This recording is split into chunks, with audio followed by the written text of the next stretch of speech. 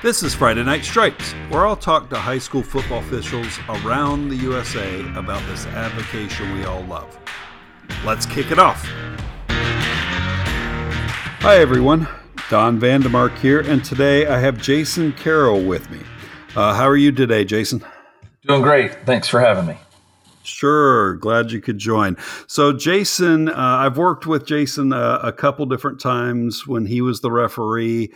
I may have even had a game where you are on the wing. I don't remember if we've done that or not. But how long have you been wearing the white hat? This is going into my 5th year of doing some white hat games, but it'll be my 4th year of full-time referee position. Very good. And before that, what was your preferred position, wing, or was it elsewhere? Oh, yeah. Linesman or line judge. I typically like being the linesman because I got a little bored sometimes, the line judge, so I like to be over with the chains. Kept me into the game the whole time. All right. Well, very good. If we work a game together where we're the wings, I'll let you have the chains all day. All right. So That's usually what everybody else says too. It's one of those things of the line judge obviously has the responsibility of looking across and making sure it's changing every down. But just having that whole responsibility of, okay, when do I wave those chains on can sometimes be a bit of a pain. But you do it enough, it's not too bad. Last season, I worked all line judge games until the very last one, and then it was linesman. And I'd gone the whole year without having to work with the chains. So it caused me to actually go, okay, think about what you're doing here. So I think part of it too, Don, is my desire to have control. Sure. If I'm in control of the chains, I know they'll be done right, at least in my opinion. So it was always me just wanting to make sure that they were done right, I guess. That makes sense. So let's talk a bit about your background. You're getting into it. How long have you been officiating high school football? What other sports do you officiate? What levels are you at? High school football, this will be my 12th year. I started a little later because I've done basketball for 20 years. I grew up in Indiana, so basketball was everything, and then moved to Florida and realized that football was a lot more fun, in my opinion, than basketball, just for the mere fact that you have so fewer games. You look forward to that Friday night varsity game all week, whereas basketball, you have a varsity game pretty much 3-4 nights a week. So, sure. Tried to do the college thing several years ago. Did some NAIA college football and loved doing it. It was great. Just the time commitment, it was too late in life. I had some younger kids and just couldn't really pursue it any further, but enjoyed it like crazy.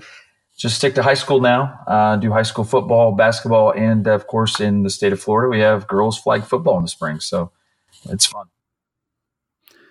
Yeah, always nice to get that flag football in the spring to give us some reps on the field, whether it's tackle or not. It's always good to get that in there as well. All right, so Jason and I are both officials from Central Florida. We just had our association kickoff, so to speak, this weekend. So we're right there getting going. This upcoming weekend, we've got a couple field clinics. Jason, are you one of the evaluators at the field clinic, or are you just headed out to do some work? Yeah, I'll be one of the evaluators all day. Probably not with the white hats, though. I'll probably end up, because we have a couple other more veteran white hats there. So I'll probably stick with the wing guys and help them. All right, very good. And that's you. I mean, the beach weekend we have as our kickoff meeting is a nice reminder that, hey, let's get going. But that field clinic that usually comes the week after is that, okay, it's here. Let's get ready to go out and officiate some 100-degree football games for the first few weeks, right? Yeah, not only that, but it gives us an opportunity to not only really get to see some of the younger officials. We have classes education classes that run all summer, and a really good group of about 15 of them were at our beach weekend. They graduated, they went to all the classes, they did a really good job. They look like real athletic type officials, which is exactly young, athletic. That's what we need. But it also gives you opportunity to see some of the other newer officials, maybe the first through 3 to 5 year officials. Some of those other guys you already know because you've seen them throughout the year. But these newer officials that are just doing JV games and are really wanting to get varsity games, it gives them a chance to get out there and show what they know and how they've progressed over the years, and gives us as white hats and more veteran officials in the association a chance to see them and then put in a good word for them to our assigners, so then maybe they can start getting varsity games as well. For sure. Now that we hold twice a week classes for our association over the summer, over about an 8-week period, for new officials and for officials in their first couple years. I believe you were one of the instructors at that, correct? Well, this year I kind of took a step back. I only went a couple days, but in years past I have been an instructor out there, because what they typically do is they start out in the classroom, and after going over a rule or two, we go down onto the field, a turf high school field, and actually get some reps on the field without players, but it gives them an opportunity to run up and down the field and take what they learned in the classroom out on the field. So yeah, I have helped out with the class before. Yeah, that was real good. This is just my 4th year now, and that first year, that summer class was great, and it was great to do it after that first year, going into my second, just as a reminder of all the things I should have learned that first year. Now that I've applied it for a year on the field, Right. So that was a great class, and I'm glad we do that. And I'll be interested to hear as I talk to other officials in other states how they handle the training of their new officials as well. Yeah, I only got out to like 2 days and really didn't get a chance to go out on the field because it rained the 2 days I went. But from what I understand, that group this year is probably one of the better groups we've had as a class, as a group. Every year there's a few that we really know are going to be decent if they stick with it. But this year, I heard that there's, as a group, really solid group of young new officials that are coming in, which is exactly what we need. Yeah, for sure. So as we kick off into this new season, the one thing we do as well is get the new rule book and all the rule changes that come with it. This year, there are no significant rule changes, at least to the degree that we had last year with the blindside block. Right. So this year, just a couple of changes, and really for the most part, one will help us a lot, and the second is just probably a good one. So the one that'll probably help us a lot is the fact that an improperly equipped player should be replaced for at least one down, instead of there being a penalty for illegal equipment or improper equipment. That helps. It helps us to not penalize a team for what's essentially sometimes just a small thing that we got to get corrected. But we can send him out and they can get it fixed and he can come back. So what did you think when that one came out? The first thing I thought of when it first came out was it's going to be great that you're not going to have penalties per se right away. My only fear is that some officials will maybe take it to a level that they don't need to. A lot of times if you see a player's mouthpiece is dangling from his face mask, it's very simple just to yell at them, "Hey, 42, put your mouthpiece in," and they do. They realize they don't have it in, they put it in. I want to make sure that we do a good job as a crew, not just the umpire in the white hat, but everyone during pregame, looking at players, looking at them on the sidelines, and making sure that you get the wristbands off their thighs and their forearms, and get them properly equipped. Even though we ask the coaches, in the pregame meeting, is everybody properly equipped? that coach can't make sure that every kid is dressed properly. It's impossible. He does say yes every time, Sure. but it's our job to make sure that we're helping that head coach to get them the way they need to be, because there's nothing worse than slowing the game down and a momentum killer, trying to deal with equipment and as some officials like to call it, fashion police. We're out there regulating what players can and can't wear instead of just officiating the game. And that is our job. So we have to deal with it. I like the rule. I like it because it gives us an opportunity to fix it first. And then if you don't have time, you kill it with an official's timeout and send them out of play. A lot of coaches, you tell them, oh, you're going to get a penalty. And they would look at you like, oh, yeah, right. You're not going to throw a flag because my players' knee pads aren't covering their knees. And for the most part, I would say most officials probably wouldn't. It's a threat that never went, that was never dealt with. But now it's much easier to say, hey, coach, this guy's got to go out for a play. And if he's their star player, I guarantee that coach is going to do something to make sure his knee pads stay over his knee from now on. So I think it's something that we'll have to kind of monitor as the season goes. And hopefully everybody has to have game management skills and some common sense to use it the proper way. Hopefully they will if they do it the way it's intended to be used. Right. And I think where we're going to have some issues is when we go down to the freshman JV level, because that's where the uniforms get scarcer as far as what they have for their different players. Right. Which we've always had that problem. Yeah. Even when it was a penalty, but now it's easier to enforce, so to speak, because we're not throwing a flag, we're just sending them out.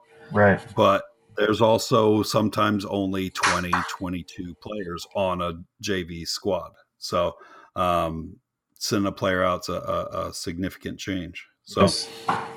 I do like it, and I think it'll help. And you're right. As far as how each official does it, that's pretty much the way it is with most of these rules. Is how each official interprets and wants to enforce it. Yeah, and I think a good pregame, white hat with a good pregame that discusses that rule before you even walk out of the locker room is a good start. So, sure. So the other one that's of large significance is the fact that now if there's a foul by the kicking team, there's an option to add that foul on from the succeeding spot. So where the ball would have been if there had been no foul. And the most common example used is for a kick out of bounds. If the ball gets kicked out at the 40, the receiver's 40, it can now be moved to the 45 instead of the receivers only getting it right there at the 40. So it really just adds that it gives that receiving team that one more option to actually penalize the kicking team as opposed to what was essentially declining the penalty, just taking the ball where it went out of bounds. So yeah, I actually really like this one. Or accepting the penalty but taking it 25 yards from the previous spot too. This rule is good because, in my opinion, doing multiple sports, if it was up to me and I was the ruler of all sports rules, I would make all sports. My question's always been is why are there so many differences between levels in sports? Why are the rules different in college football as they are from high school as they are to pro? Now, I understand the professional level needs to be different, but there's no reason why high school and college can't be more similar. There's so many little nuances that are different and they don't really need to be. So this rule basically is helping that. We're getting to where college for years. And really where it happens is that it happens during for that example that you gave. But for the most part, you kick the ball out of bounds. Now you have not really another option, but it's an added option to one of the previous options you already had, which helps. But it also doesn't slow the game down to where there's other things that can be tacked on. So it helps. I like it. Yeah, and it does increase the incentive to actually accept the penalty, accept the kick as is, as opposed to having the kicking team re-kick, Right. which as all levels are trying to move to reducing kickoffs and all the collisions that happen at kickoffs. This one's a good one. Yeah, I agree. So there's the only really other change was they added the word the fact that a passer is a defenseless player, and that's just how you manage the defenseless player aspects of the game. Yeah, I think it states what until he either involves himself into the play or the pass is finished. Like the pass is actually finished. How's it worded? The actual change is actually just adding the word "a passer" to the list of defenseless players. So then you have to go and find the definition of passer.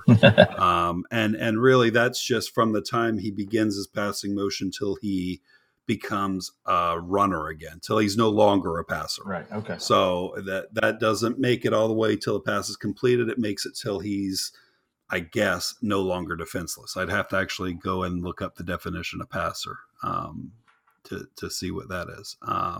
But that's essentially all it adds. So that's all good. So one, you and I did a spring game together this year, and one thing that you asked before the game, which was great, and it's great to think about right now. Here we are in August, getting ready to go. Is what are you working on this game? What do you want to get better at this game? And to me, I'm taking it forward to the season as to what am I going to get better at this season? And I know for myself, the one thing I think I've identified that I want to get better at is getting and memorizing the number when I throw a flag, because I'm probably 50-50 on it. And usually it's throw the flag, know the penalty, finish out, and they go, uh-oh, I need the number. Look back, see if I can figure it out and go, okay, yeah, it was that guy. He's number 9. That's the one it's on. Otherwise, I'd say I didn't know. So I'm trying to figure out different ways to do it. I think what I'm going to try is when I throw the flag, I'm going to try and say out loud, but not screaming it, 22. Right. I've got 22 and that's a pass interference call, or 65 and that's a holding. So I know the penalty in my head, but the number was always real tough for me to get stuck in my head. How did you get the number stuck in your head, and what are you working on? Well, that's exactly what I used to do as well, and I still do it now. I verbally, almost out loud, say the number. So when I get to the end of the play, or wherever I need to get with my co-officials, or if I'm not the white hat, if I have to report it, that way I've already said it and it's pretty much right on the tip of my tongue, so I can repeat it. But there's always times when you're not going to see it or not going to get it, or a play will happen and then you'll have another flag after that and you've already forgotten. So it's tough, but that is a good thing to work on. Yeah, it's certainly something I want to get better at myself. So, what are you concentrating on this season? I think for me, it's not necessarily just one. Well, it is one specific thing, but as a white hat, I got a couple mentors of people that I've kind of spoken to and kind of try to emulate on the field the way they do things.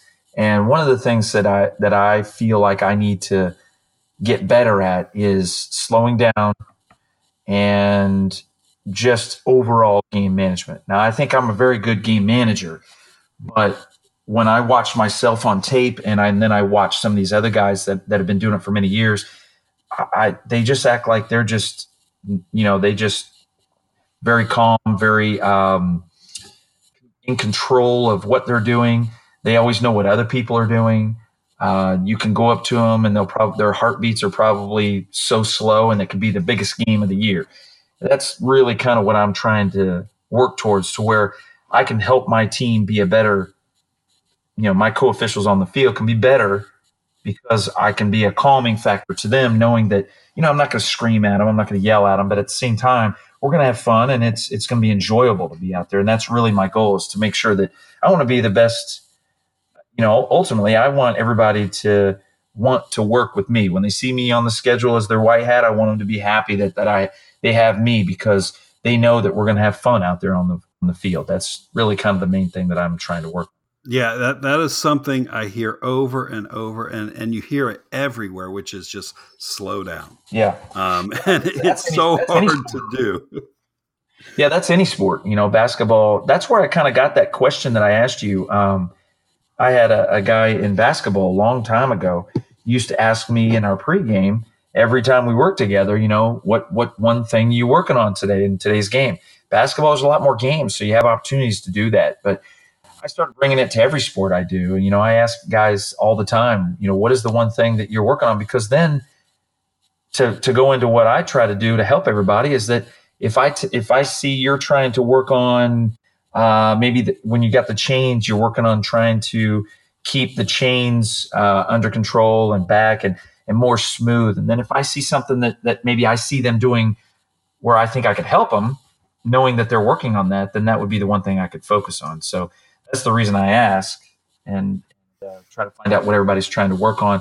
And we should never feel like, people always say we should never feel like we're perfect. There's always something we can improve on. So there's always something, right? No matter how big. Oh yeah, for sure. And there's a college officials podcast that I listen to. Anybody that wants to go look for it, it's at rule11officials.com. And what part of their intro is that quest for the perfect game. It's something we can strive for.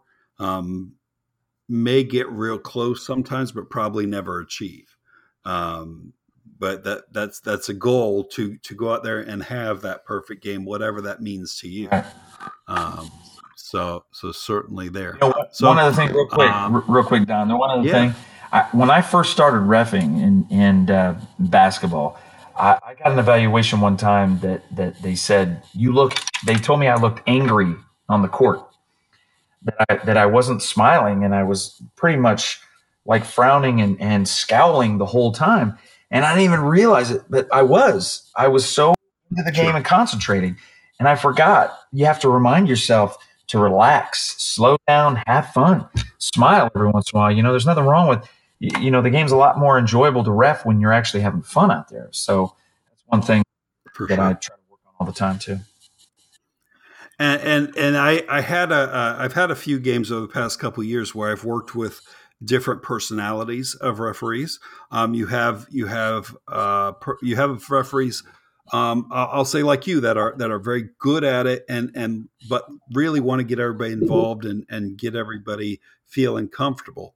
And there are other referees that are the pinnacle of what everybody looks up to these referees, and they have a big persona. So when I was working with a couple of those, I felt intimidated, to be quite honest. I shouldn't have been, but I felt intimidated, and I had to work myself into the rhythm of the game to loosen up, because I was like, don't screw up, right? Yeah. Whereas I have that feel in every game, but it's not so in my face. And I'm not saying that these referees did that. It was just reputation and all that. Sure. So that's I'm looking forward to working with these guys again over the next couple of years. Yeah. So here we are. So what is one thing as we're approaching the beginning of the season? We're going to be trying to push this podcast out to newer officials and experienced officials. Is that really what you would say is your takeaway for everybody to go into the season with? Is just be loose, have fun, slow down. I mean, those are different things, but is that the general thing you'd take into that this season? Yeah. Yes. I mean, if everybody would Slow down's a perfect example. How many times do you see a wing official running down the field because he feels like that he's not doing his job if he doesn't stay even with the ball carrier and almost get to the goal line at the same time as them?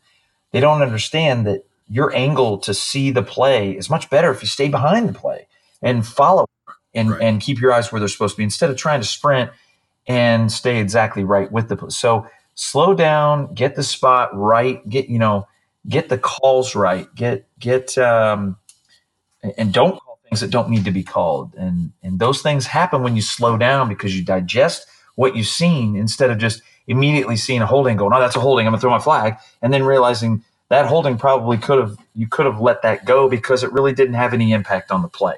So those are the kind of things, if you slow down, take your time, and then, we don't do, everybody says we don't do it for the money. Well, of course, if they didn't pay us, we wouldn't do it. So we do kind of do it for the money. But ultimately, everybody's out here doing it because it's fun. They enjoy football. It's fun to be a part of the game again when you get older and you're not playing anymore.